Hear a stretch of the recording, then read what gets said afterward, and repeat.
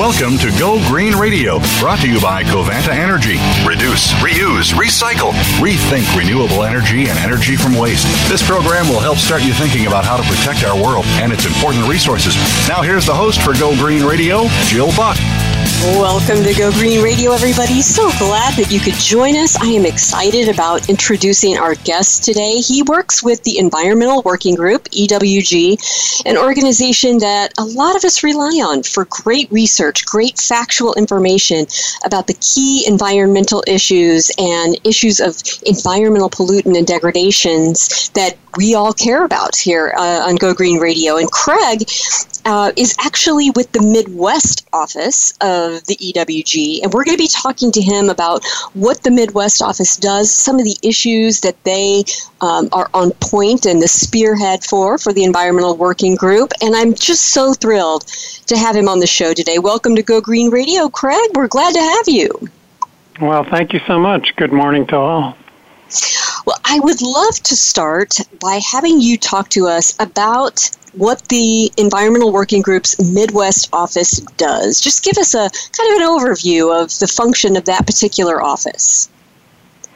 Be happy to. Here in the Midwest office of EWG, we do a lot of what EWG does across the country, but we have a particularly strong focus on agriculture, both agriculture policy and agriculture programs, but also the impact that agriculture has on our environment.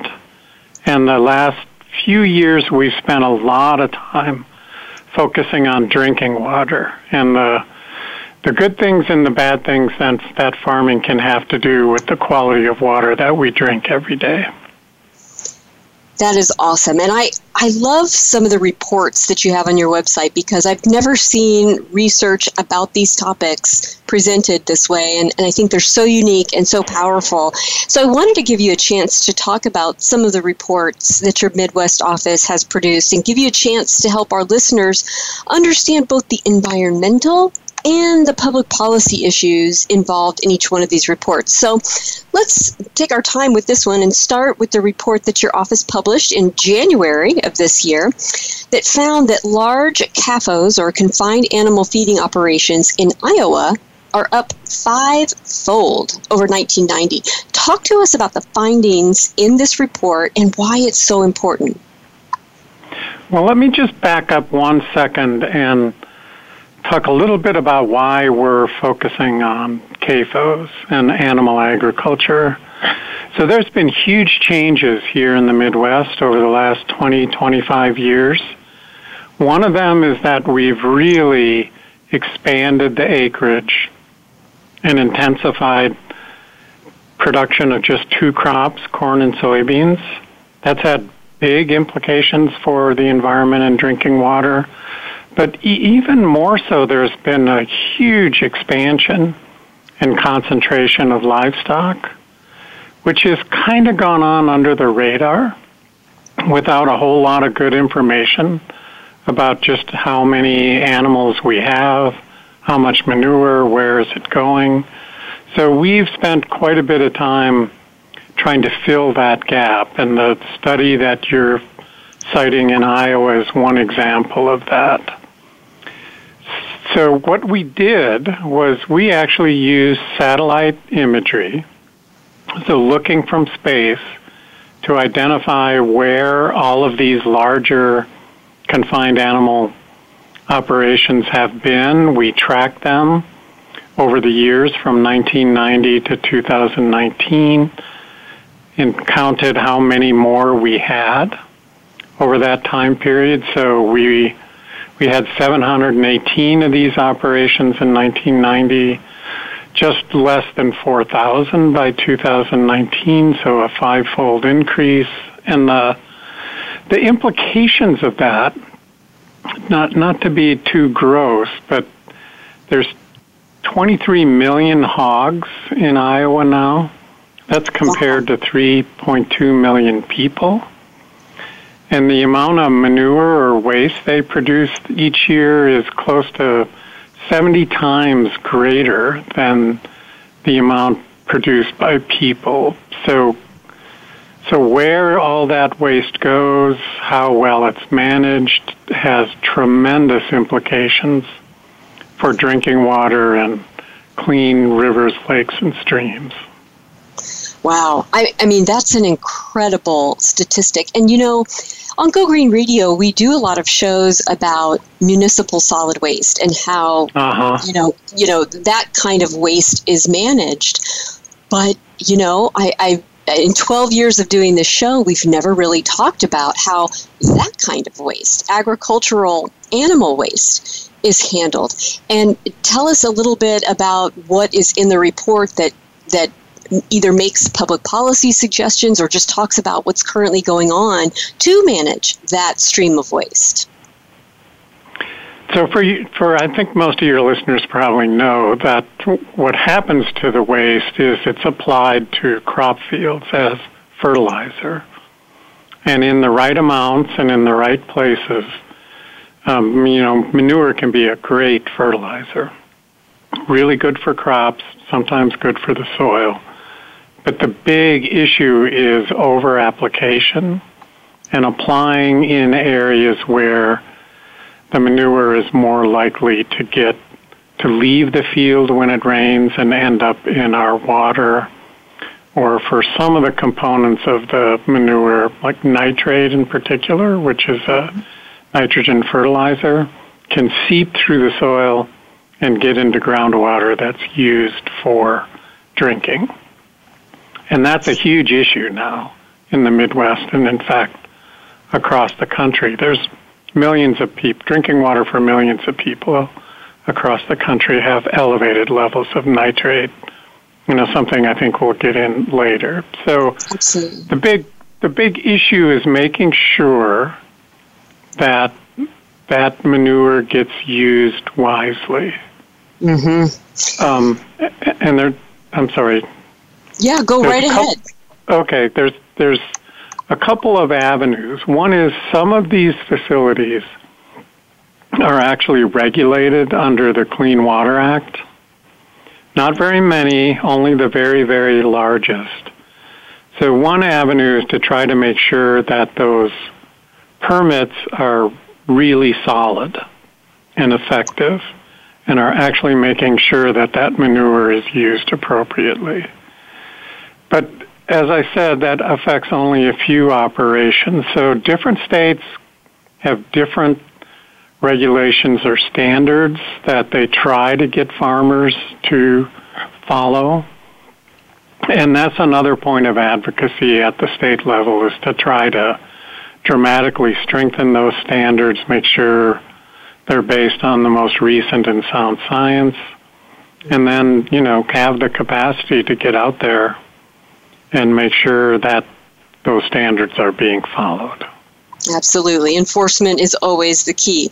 Well, there's another report that I want to talk about, because actually, folks, if you want to check out these reports, and if you're into these issues at all, and everybody should be, of course, I think that, I'm geeky about it, but you can go to ewg.org, click on Key Issues, and then you can find the Midwest office, and all of these resources are on the Midwest office's navigation page on the right-hand side in a sidebar.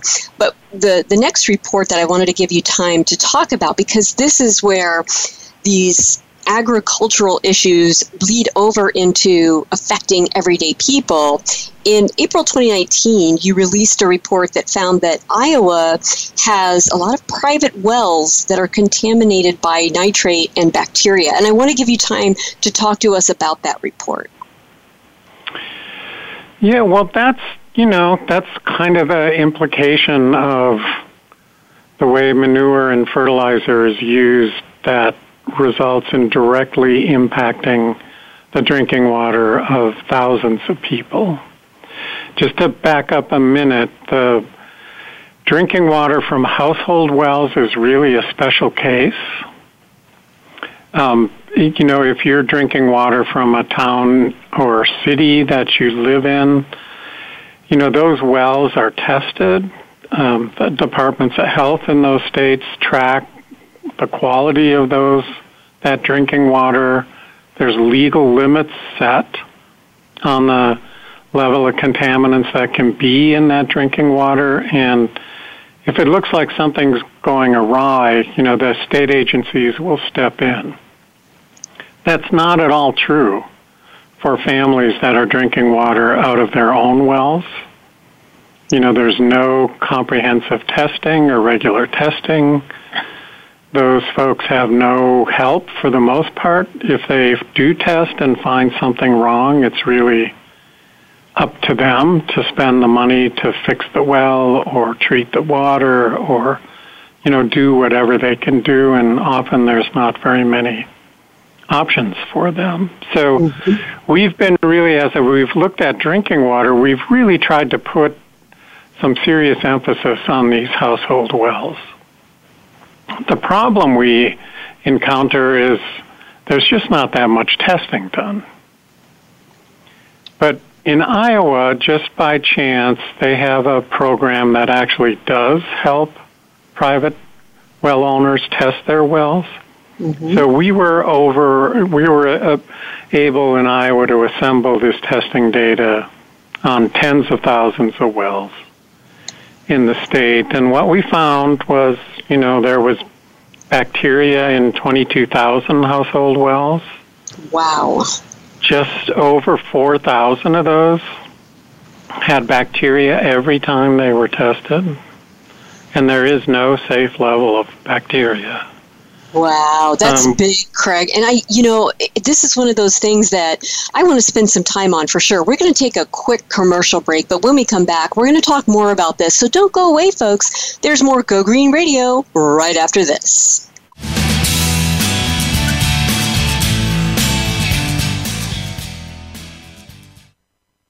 News, opinion, Can you hear me? Your voice counts. Call toll-free 1-866-472-5787. 1-866-472-5787. VoiceAmerica.com. Take a wild guess. How much garbage generated in the United States today is converted into energy? Is it 26%, 43%, or 14%? Working here and around the world to produce a reliable supply of clean, green energy, Covanta Energy works with communities to turn household trash into energy. Oh yeah, that question I asked earlier? Today, only 14% of U.S. garbage is converted to energy. Just 14%. Covanta alone processes half of that municipal solid waste into renewable energy for a cleaner world. For more information about Covanta Energy, visit us today at www.covantaenergy.com. Conservation starts with us. Learn about environmental concerns each week when you tune in to Our Wild World with host Ellie Weiss. Our show centers on Africa each week and what's being done to save our wildlife, ecology, and ourselves. However, we'll also discuss what's going on closer to home. And most importantly, we'll let you know what can be done in our own backyards by featuring guest experts and featuring your questions and answers. Listen every Monday morning at 8 a.m. Pacific Time, 11 a.m. Eastern Time on the Voice America Variety Channel. The Internet's #1 talk station. #1 talk station. VoiceAmerica.com.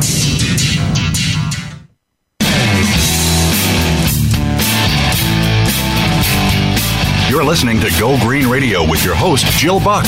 Jill would love to hear your comments or questions on today's show, so call us toll-free at 1-866-472-5788. That's 1-866-472-5788. Write to us, too. Save some trees and send us an email to gogreenradio@gmail.com. That's gogreenradio@gmail.com. Now back to Go Green Radio with your host, Jill Buck. Welcome back to Go Green Radio, everybody. So glad that you could tune in. And in case you've just joined us, let me catch you up. Our guest today is Craig Cox, and he works at the Environmental Working Group, but he runs their Midwest office, which is located in Minneapolis, Minnesota. He is one of my fellow Big Ten alums. He went to the University of Minnesota. I'm University of Illinois. Go Illini. Well, good for you. Yeah, but Craig has quite a background. I want to make sure everybody realizes. He started his career in the Minnesota Department of Natural Resources. He went on to work for the National Academy of Sciences, the Senate Committee on Agriculture, Nutrition, and Forestry, the U.S. Department of Agriculture, and he was also the executive director of the Soil and Water Conservation Society. So, we've got, as always, on Go Green Radio, a subject matter expert on what we're talking about here today. So, Craig, there's a report on your website, the EWG website for the Midwest office, and the report is entitled Polluted Runoff, A Broken Promise Threatens Drinking Water in the Heartland. And I think this is a really important read. Talk to us and help explain to our listeners what that report uncovers. So one of the most important things that's ever happened in a federal farm bill, this is the legislation that comes around every 5 years. It's a massive piece of legislation. It has to do with conservation, food stamps, farm subsidies, all kinds of stuff. But in 1985, there was a provision in the bill that we call the Conservation Compact.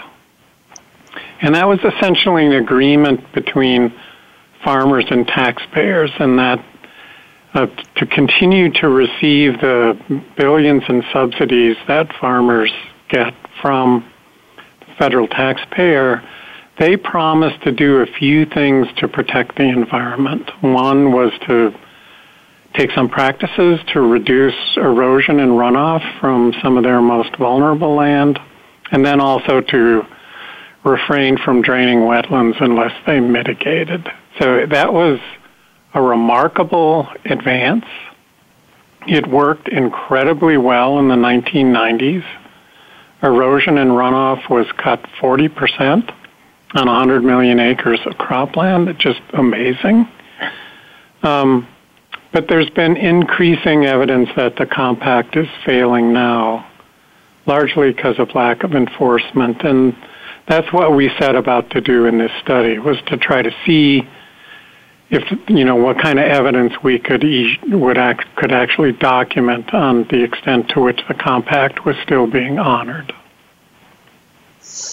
And I know that, when we're talking about runoff from agricultural operations, there are a variety of things that are in that runoff. Help us understand what's in it, what the implications are, and why the everyday American should care about agricultural runoff.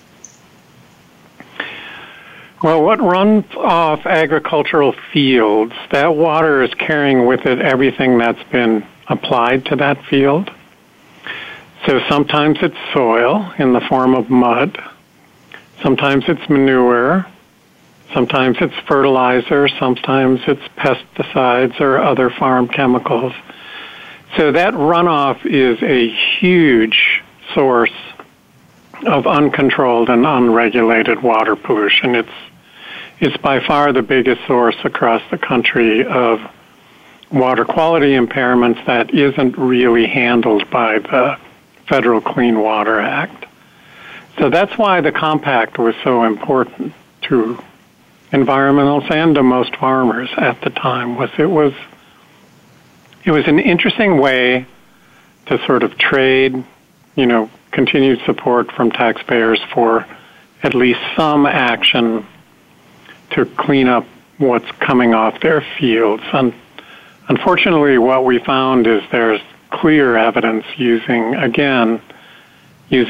satellite imagery, looking at fields from space, that the compact simply isn't being honored. You released a report in 2019 that discusses how cover crops could help reduce polluted runoff. Talk to us about that report. So cover crops are one of the really encouraging and promising stories that are happening actually all across the country, but particularly here in the Midwest. So one of the biggest reasons why farm fields tend to lose soil and farm chemicals and manure and fertilizer is, if you think about it, those fields have nothing green and growing on them for sometimes 8 to 9 months out of the year. So it's that period where the crop isn't actively growing that is most vulnerable to polluted runoff. And what cover crops are intended to do is to keep that field protected, to have something green and growing on that field over that 8 or 9 months before the crop is growing again. So they're incredibly effective at protecting water. They're really good at building soil health. They're often very helpful to farmers in terms of reducing their need for fertilizer. So what we did, again, using images from space, is we tracked how much cover crop was being used in Illinois, Indiana, and Iowa between 2015 and 2017. So the good news is we found that cover crop use has increased over that period in those 3 states. That's the good news, and it's encouraging.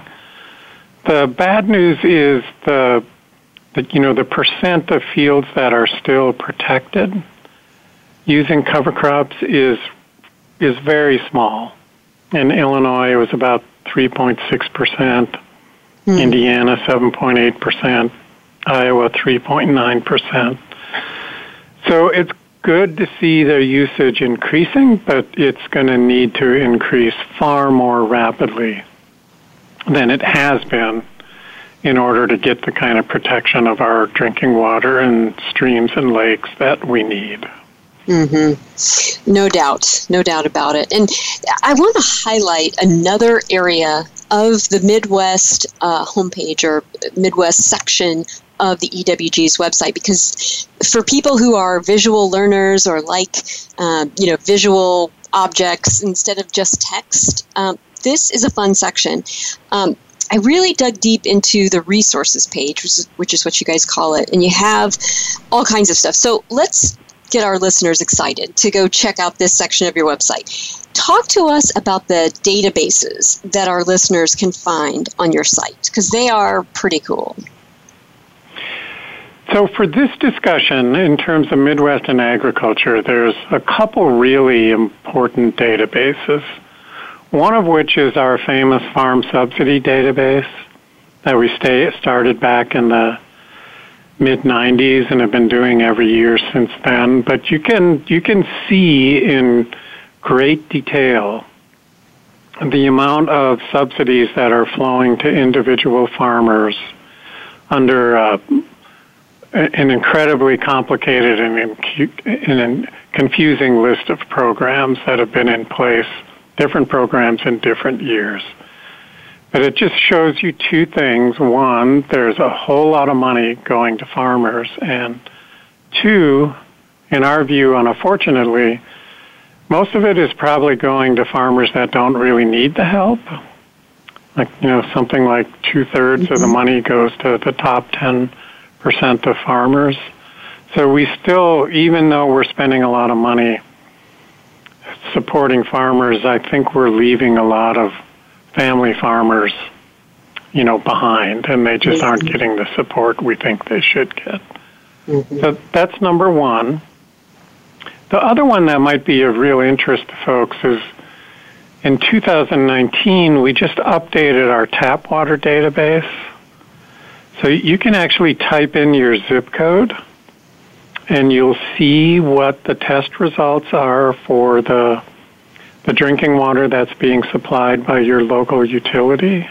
Mm-hmm. And if there's things there that make us a little bit worried, we provide a whole bunch more information about those contaminants, what kind of filters you could use if you want to go down that road. Encourage you to get engaged in work to protect source water.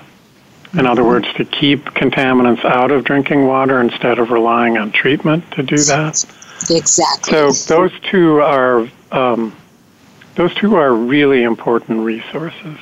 They are, and actually I had one of your colleagues who's working on the PFAS in drinking water on my show. Yeah, and she and I were going through that database so that people could very easily, like you said, just type in your zip code and you can find, if PFAS or, as we're discussing now, nitrates or bacteria or other things are in our local drinking water. It's an amazing resource that you guys have put together. I mean, which is not surprising. I count on the Environmental Working Group and your research and your analysis for a lot of things, and it's just a superior and well done database. You have some pretty cool videos on your website too. So talk to us about what you've got there. Well, as you know, the work we do covers a broad arena, from agriculture to consumer products to diet and nutrition. And what we found is to communicate with people, videos are incredibly effective. So we actually now have a full-time videographer on staff in our DC office. So you can see videos about what products are best to buy. You can see videos on which food has the least pesticides. You can see some really interesting videos about what's actually happening on the agricultural landscape and what some of these conservation practices look like, how they're used, and on the other side, what some of the bad practices look like. So it's, I love them. I love the videos, and they seem to be very popular. And I kind of think that in the end, we need to get these out to teachers right now who are looking for online content all the time now that we've all gone digital. So I want to give a shout out to all of our teachers who are listening, that the Environmental Working Group's videos may be something you want to share with your students. We're going to take a quick commercial break, but we have so much more to talk about with Craig Cox from the Environmental Working Group. So don't go away, folks. There's more Go Green Radio right after this.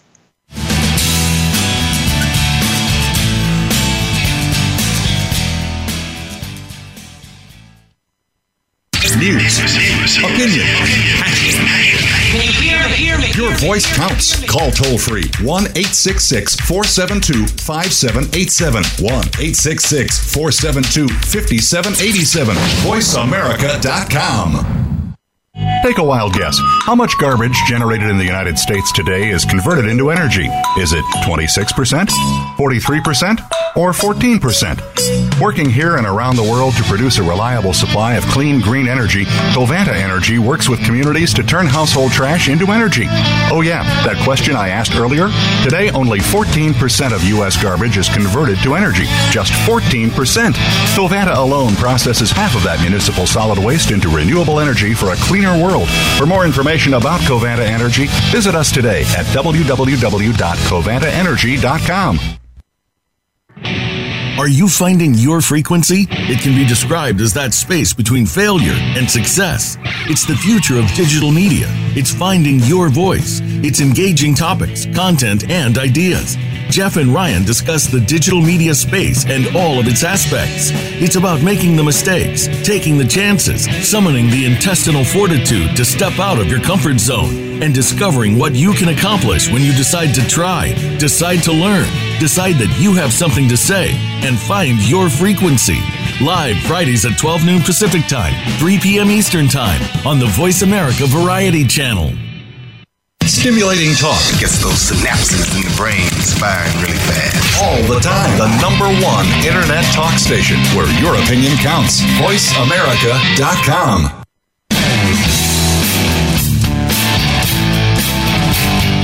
You're listening to Go Green Radio with your host, Jill Buck.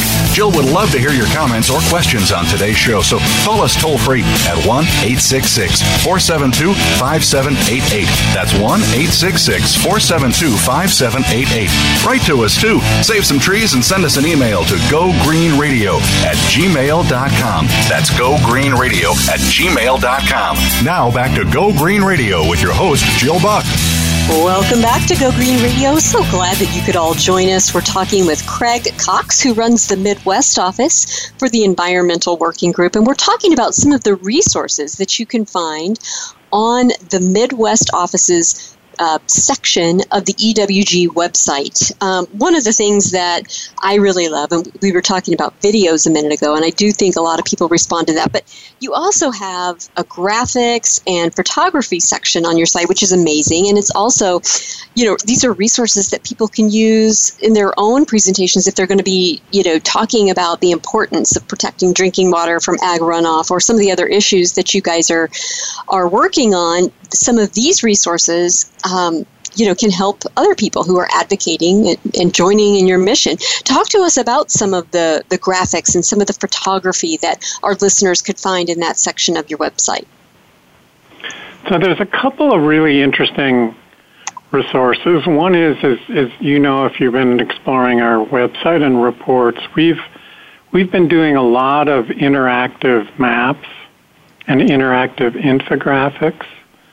There's actually one part of the website that assembles all of those materials, and there's getting to be a very long list of those interactive materials. But they, especially on the agriculture side, but also we've been doing a lot of interactive mapping of where PFAS is contaminating water.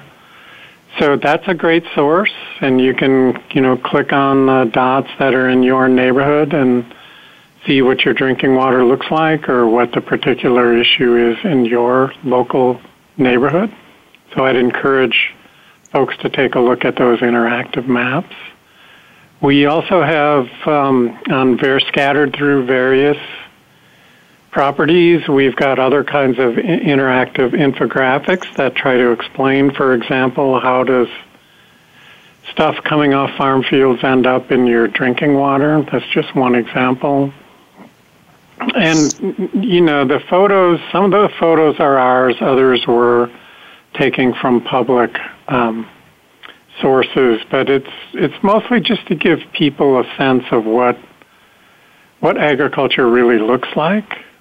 I mean, there's a lot of people that have not really seen farm country in the Midwest, and pictures really help us describe what the good news is and what the bad news is. Mm-hmm. And I want to give our listeners the URL to find this on your website. It's pretty easy, guys. We're talking about the Environmental Working Group, so their main link is ewg.org. But once you get there, you click on Key Issues, then click on Midwest, and then over on the right-hand side in the sidebar, click on Resources. And this is where you can find the databases, the videos, the graphics, the interactive maps. Now, there's another resource that you guys produce out of the Midwest office that I love. It's called AgMag. Tell our listeners a little bit about AgMag. Well, AgMag was an idea we hatched a few years ago, which was to try to find a way to have one portal into all of our work around agriculture, the environment, farm policy, food and water in one place. Because as you know, we have a lot of content, and it tends to get scattered across the website. Mm-hmm. And AgMag was our solution to that. So you can see a list of our most recent reports. There's a really cool button you can hit to see that long list of interactive maps I was telling you about. You can also see our most recent blog posts or, short pieces that we're publishing on issues. And, we cover conservation, we cover subsidies, we cover food, we cover water. So it's kind of a one-stop shop for all of the work EWG is doing on agriculture, not just the work we're doing here in the Midwest. Well, tell us about one of the recent articles in AgMag. It discusses the risk of airborne exposure to toxic algae blooms. I was blown away by that. I had no idea that there was an airborne exposure problem. Talk to us about that issue. Well, neither did we. This whole toxic algae issue sort of was under the radar until 2014, when Toledo's drinking water supply was shut down for 4 days because of a huge toxic outbreak in Lake Erie. And that kind of blew the issue up, and we started working on it intensely after that. But the focus has been on, are those toxins getting into drinking water, or even more directly, are people, getting hurt when they go swimming or fishing, or, getting the toxins by, unintentionally drinking some of the water they're swimming in, or the toxins get through their skin. But there have been stories. We've been tracking news stories. There have been stories about what appeared to be people getting sick just by walking along the shore. So there was some suspicion that the toxins in the water could end up in the air. And this study is, at least for us, it was one of the most important studies that really tried to nail down the extent to which breathing these toxins could cause trouble. And then, I don't know if you remember the awful algal outbreaks that occurred in Florida the last couple of years. Yes. Just really terrible. And there was a lot more stories of people feeling like they were getting sick just by, trying to walk along the beach, or even some of people in homes near the beach felt like, the wind was blowing obviously foul-smelling air to them, but also there were some reports of them feeling like they were getting ill. So it's a new arena, not entirely well understood, but again, just more reason to stay away from these outbreaks. Mm-hmm. Absolutely, no question. Now, another recent article that you had in AgMag discusses the fact that algae blooms may become a year-round problem.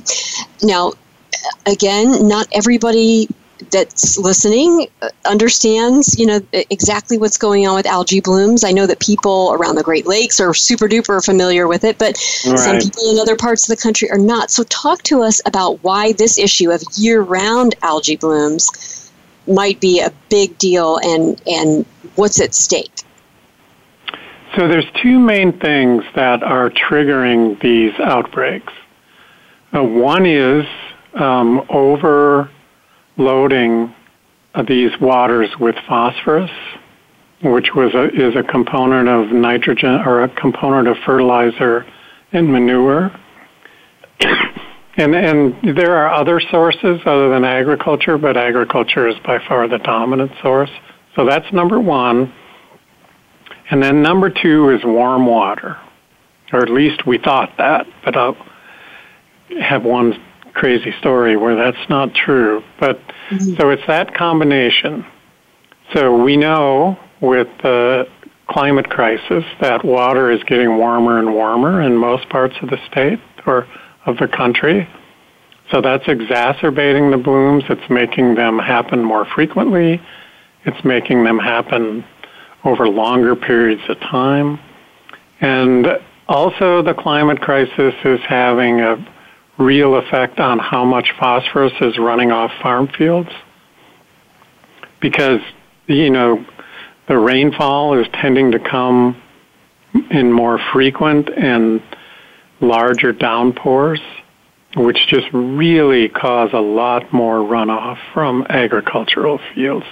So it's that kind of double whammy that is of concern to both triggering more of these across the country and lengthening the amount of time that they are in place instead of just kind of coming and going. But I got to tell you one story. The Des Moines Water Works has been one of the leading water utilities in raising the issue of these toxic algae toxins in drinking water, and their microbiologist told us a couple of years ago that they were actually starting to see these toxins in the wintertime. And they started tracking them upstream, and they found that in some areas the blooms were actually happening under the ice, which is just amazing. I'm not sure we understand. I think these outbreaks could be way more common and more long-lasting than we thought they would be. Wow. I would love for you to talk to us about one of the recent articles that's entitled Farm Conservation on the Rise, but also threatens to drinking water and climate.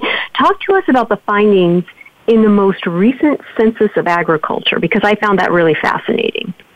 We did too, partly because we were interested to seeing if the census was picking up the same kind of trends we were in our use of satellite imagery, and we found really encouraging consistency, especially on cover crops. But absolutely. Yeah, so that always really encourages us. Again, it's still a small percent of cropland, but they were reporting the same kind of growth that we were reporting on. They were finding, that the more conserving tillage practices were growing, but unfortunately that growth has seems like it's leveled off. Mm-hmm. But there were other trends that were of concern in terms of increasing use of manure, similar to what we talked about in our earlier studies with the growth in animal agriculture, more acres receiving fertilizer. So it's, there's conflicting trends, and for the most part, the good trends are not good enough to keep up with the bad trends, which is where the threat to drinking water. But, and we're so lucky that we have you guys taking a look at this and doing the studies that we all need to know. We're going to take just a quick commercial break. When we come back, we have so much to talk about with Craig Cox of the Environmental Working Group. So don't go away, folks. There's more Go Green Radio right after this.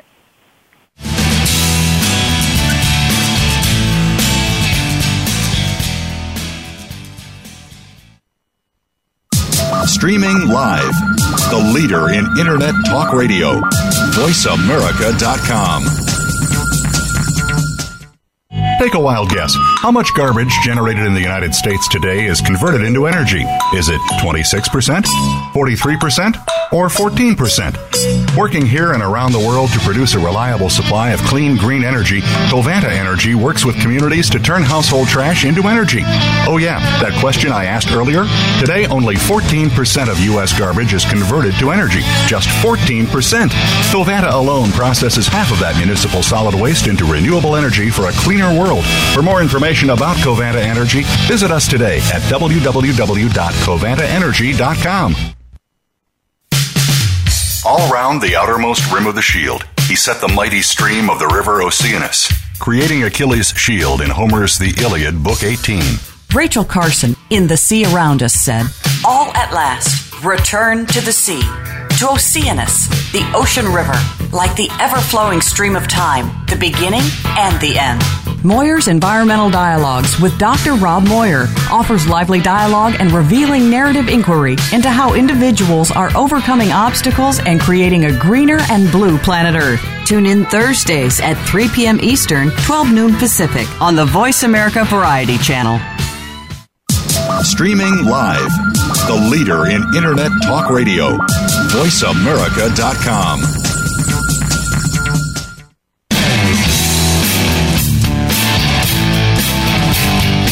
You're listening to Go Green Radio with your host, Jill Buck. Jill would love to hear your comments or questions on today's show, so call us toll-free at 1-866-472-5788. That's 1-866-472-5788. Write to us, too. Save some trees and send us an email to gogreenradio@gmail.com. That's gogreenradio@gmail.com. Now back to Go Green Radio with your host, Jill Buck. Welcome back to Go Green Radio, everybody. So glad that you could join us. Our guest today is Craig Cox from the Environmental Working Group. He runs their Midwest office. And Craig, your office monitors and reports on government subsidy programs. And I would love for you to talk to us about the Environmental Working Group's stance on subsidies and what public policy shifts your organization would like to see. Well, that's a complicated subject, so let me sort of cut to the chase. Number one is there's a lot of money that goes out in subsidies, billions and billions of dollars a year. The first issue we have with that is that I mentioned earlier, how much money you get from these subsidies at the end of the day is largely determined by how big your farm is and how much crop you produce. So not surprisingly then, most of this money goes to by far the largest farms in the country. And those subsidy amounts can be huge, hundreds of thousands of dollars a year going to a particular farming operation. And our concern is that, the family farms, the smaller family farms that probably need more help, especially right now, are sort of getting the crumbs of the subsidy system. So people have been working to fix that for years and years, not successfully so far. So that's one big point. The second point is that the way these subsidies are designed, they tend to encourage or at least facilitate producers doing the most specialized, less diverse form of farming. And we know, with all the research that's gone on, that diversifying farms is one of the most important ways to help clean up water, protect the climate, build the soil. So they work at cross purposes to the kind of conservation and farming systems that would be more sustainable. That's actually part of the reason why the argument was made for the Conservation Compact way back in 1985, because, that problem was recognized even, that long ago. So those are the those are the two big things. We also think that if we targeted those subsidies much more carefully based on need and to the farmers that really need the help, that would free up billions of dollars, literally, that could be used to help push us along to a much more sustainable and environmentally friendly farming system. Mm-hmm. So true. And I think, if we're not taking into account the financial health of the farms that we've got, we could end up with a real lack of diversity in terms of which farming operations make it and which ones go under. And let's face it, we've never been more aware of a crisis situation and the need for a diverse supply chain for what we find in the grocery store than we are right now. So we need to be thinking about those kinds of issues, and I'm glad that you guys are on that. There was a letter of support that the Environmental Working Group recently sent for a Minnesota House bill, and it talks about the issue of testing private wells in the state. This is something we talked about a little earlier in the show. So can you talk to us a little bit about that piece of legislation and about EWG's stance on that?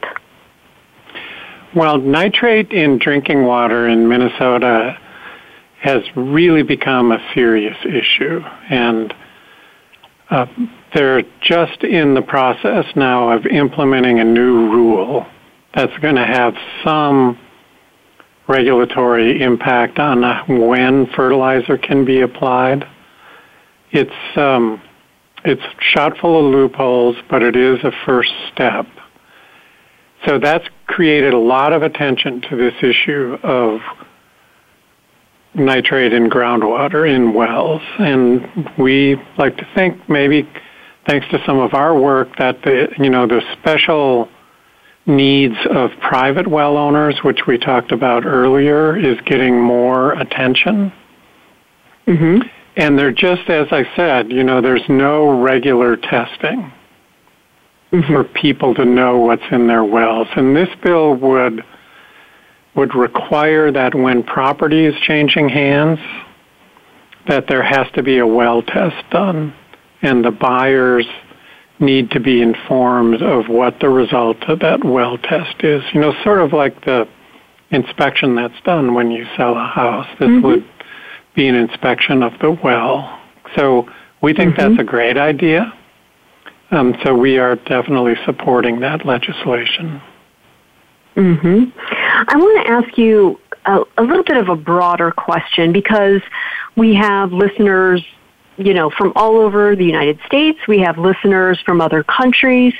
Why should a listener who lives outside of the United States Midwest region care about the work that the Environmental Working Group is doing in that area of the country? So the most direct answer to that is that all of the issues we're dealing with here around drinking water, algae, they're happening all across the country. And we have a report coming out in a month or so that will show that California, Pennsylvania, Maryland, from coast to coast, drinking water contaminated with nitrate is a really big problem. In fact, in California, it's really a serious problem. So it's not, these problems aren't limited to the Midwest. And it's clear that there's a big opportunity for farmers to produce clean water and crops together. So it's, what we're trying to do here in the Midwest is applicable to what's happening everywhere in the country, and we pay attention to policies that are happening across the country because we're all kind of facing the same general issues and challenges, wherever farming is an important piece of the puzzle. I have a feeling that a lot of our listeners are going to want to get involved somehow. Maybe they'll get out on the EWG.org website or, get a hold of some of your resources. But give us some ideas about, if we have listeners all fired up right now, how they can get involved with the work that you're doing. So the most immediate thing to do would be to connect with us. You can sign up on AgMag, the property you mentioned earlier. You can follow us on Facebook. You can always donate, of course. But also there's often really good opportunities to find groups working in your state or your locality on these similar issues. And there's almost always opportunities to get more involved directly in with those groups and those issues, right in your home area. I mean, if you're following us, we'll send out action alerts from time to time. We're making a big investment in the Midwest now to try to build our capacity to be more directly involved with people in the Midwest. So that's awesome, Craig. You guys are doing such great work. Yeah, I'm so impressed. And I am so glad that we had you on the show. We could talk with you for a long time past our show time, but our time is up. But I want to thank you for being on the show. I want to thank our listeners for being with us. We're going to be here same time, same place next week with Go Green Radio. And until then, everybody, have a great week and do something in your life to go green.